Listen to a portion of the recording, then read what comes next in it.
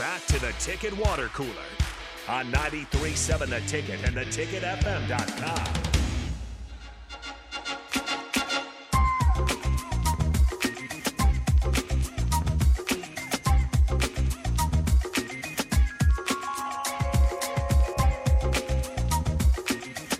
We're back here on the Ticket Water Cooler and ready for our weekly tradition of bringing on Bryan Munson of HuskerOnline and On3 to get caught up on Husker recruiting. Of course, it's been a busy week for Nebraska, starting up with the Dylan Raiola news, the Teddy Rizak news. So a good week to have Bryan on. Bryan, how you doing today?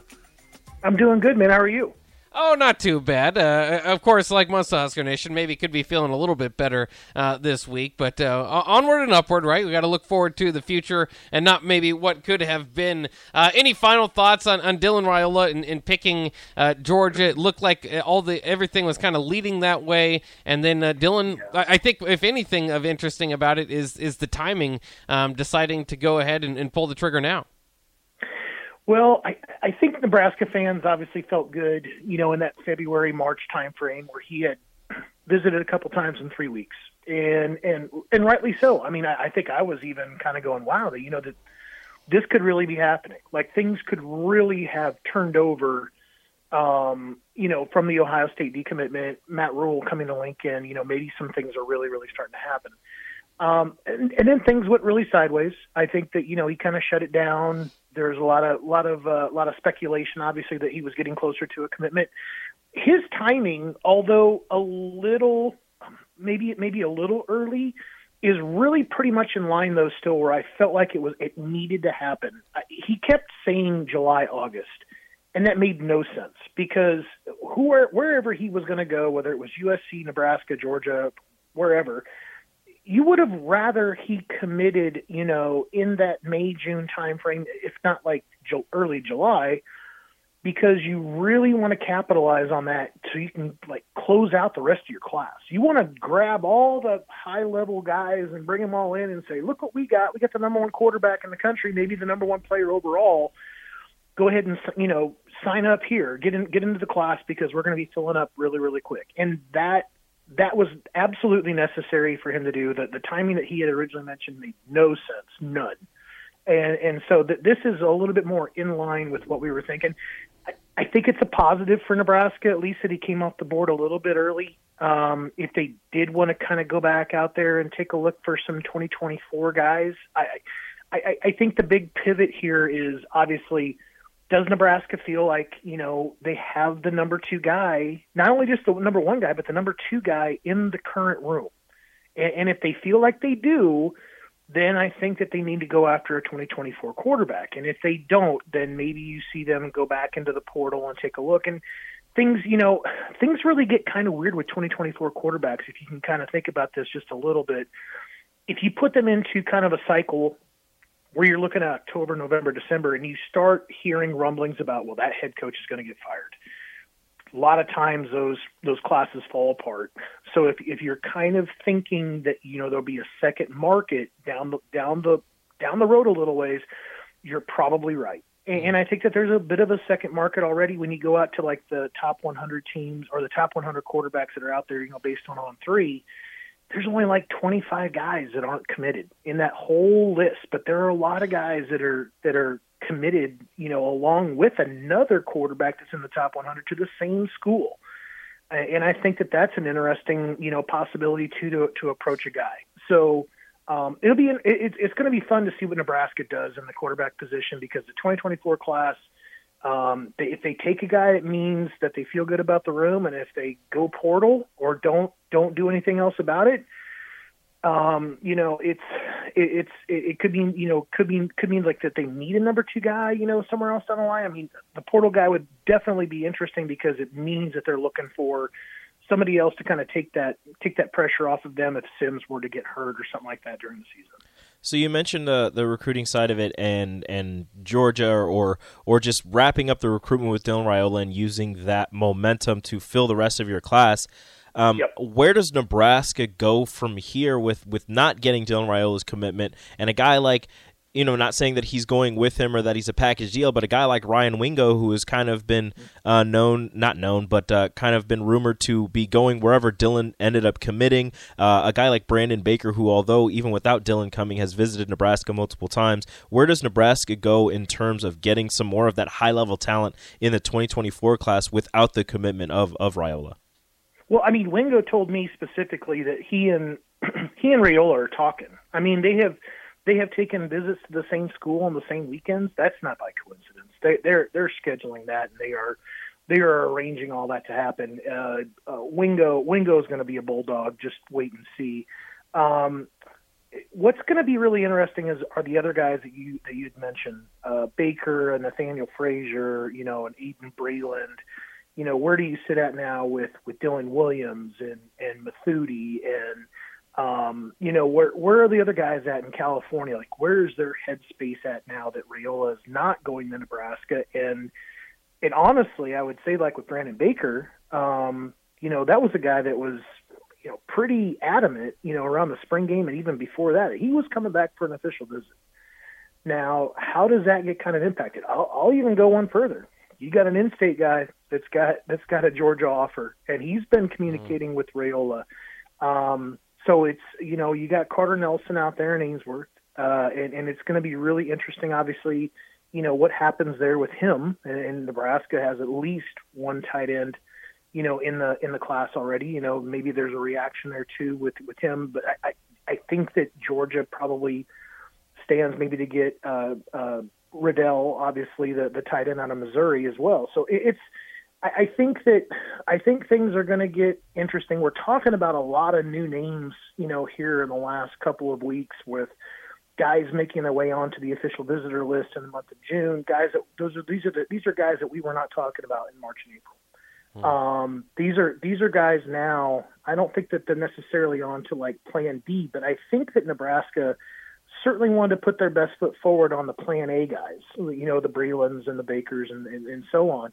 But I think that Nebraska's had a bigger plan kind of in place where, you had to kind of get things going with those 5-star number one type players at their position. And then you had to be really ready to kind of, get the kind of class I think that we would all kind of expect, for a 4-8 team to kind of go ahead and gather and find those kind of hidden gems, the guys that you really feel like you can bring in and develop. And I think a lot of these guys, obviously after Nebraska's offered, like Cohen Eccles is a great example. They have just skyrocketed. I think Nebraska offers Eccles. He picks up Houston and Texas A&M like within hours of the Nebraska offer. So I think Nebraska's doing a really good job on their evaluation. I think they've done an excellent job on their recruiting up to this point. They just need to get some of those. They need to have some success on the field to lure those bigger name guys to get them in the class to feel better about what the trajectory is of that current team in the program. Now, people do continue to ask this, so I wanted to ask you this as well. Is it all but done with Daniel Kaelin? I know he committed to Missouri. Would there be any chance to reach back into that? I don't know for sure. If I were to guess, I'm going to say it's done. And I think it's because of the way that Kaelin went about, his process. He didn't want to be second fiddle to Dylan Raiola in Nebraska's class. I mean, and I think everybody knew that was what was happening there. So what does he do? He decides to go ahead and circumvent the whole thing. Raiola's not going to commit until May, June, July, August, sometime in the summertime or close to the end of the school year. Kaelin takes advantage of the offers that are there even prior to the evaluation period, prior to where more schools could have gotten out and really he could have taken off a little bit. I mean, as other guys are kind of coming off the board, like I said, there's a high number of top 100 quarterbacks that are off the board. It's going to increase the value of any guy that's not committed in that top 100 kind of list. But Kaelin didn't even wait for that. Kaelin had the offers that he felt like he needed or wanted to kind of go ahead and consider, like he could make that decision. And I think I really kind of applaud him. I really kind of applaud him for going through the process the way that he did, because it shows such great maturity. It shows that, you feel confident with the information at hand, that you're not going to wait around and pick up a late kind of spot in the Nebraska class because Nebraska didn't get what they wanted, but they're going to get then Kalen. It just didn't paint like a great picture, and for that reason, I think Daniel probably stays with his commitment to Missouri. Now, June usually a big recruiting month for Nebraska. I know they've got some official visitors coming in, like you mentioned earlier. What are kind of some of those names? And is there like a specific? I know sometimes they have like a big weekend. Is there a particular weekend they're looking at? Yeah, I think it was Matt Rule a week ago who had mentioned in a Lincoln City of Commerce presentation that they were kind of setting up around a later date, in the month of June. That would be like their kind of more banner weekend. Typically the schools will try to say like, hey, the first weekend of the month of June, we're gonna call that like the top target kind of weekend. Like I have talked to many players that are going to a school that first weekend, and they said, yeah, I'm going to their top target weekend official visit or whatever. The problem with that is that, if you're dealing with 3 stars, 4 stars, or even 5-star guys, there are several teams around the country that want to have that top target kind of weekend, and these guys are stuck, picking and choosing. So Nebraska would have been able to support, something like a top target weekend. But they also would have lost out because a lot of guys, I think, would have chosen to go to other schools and visited there. And you don't want that to kind of play out there in that space where it can kind of draw criticism or anything like that. In fact, what you do is you set up around a later date, which is what Nebraska's doing. I think it's going to be the 23rd. I think the 16th is going to have some size more similar to like what the other schools around the country are expecting that first weekend in June. But we already know about 7 guys coming in for that weekend of the 23rd. I think we have 4 or 5.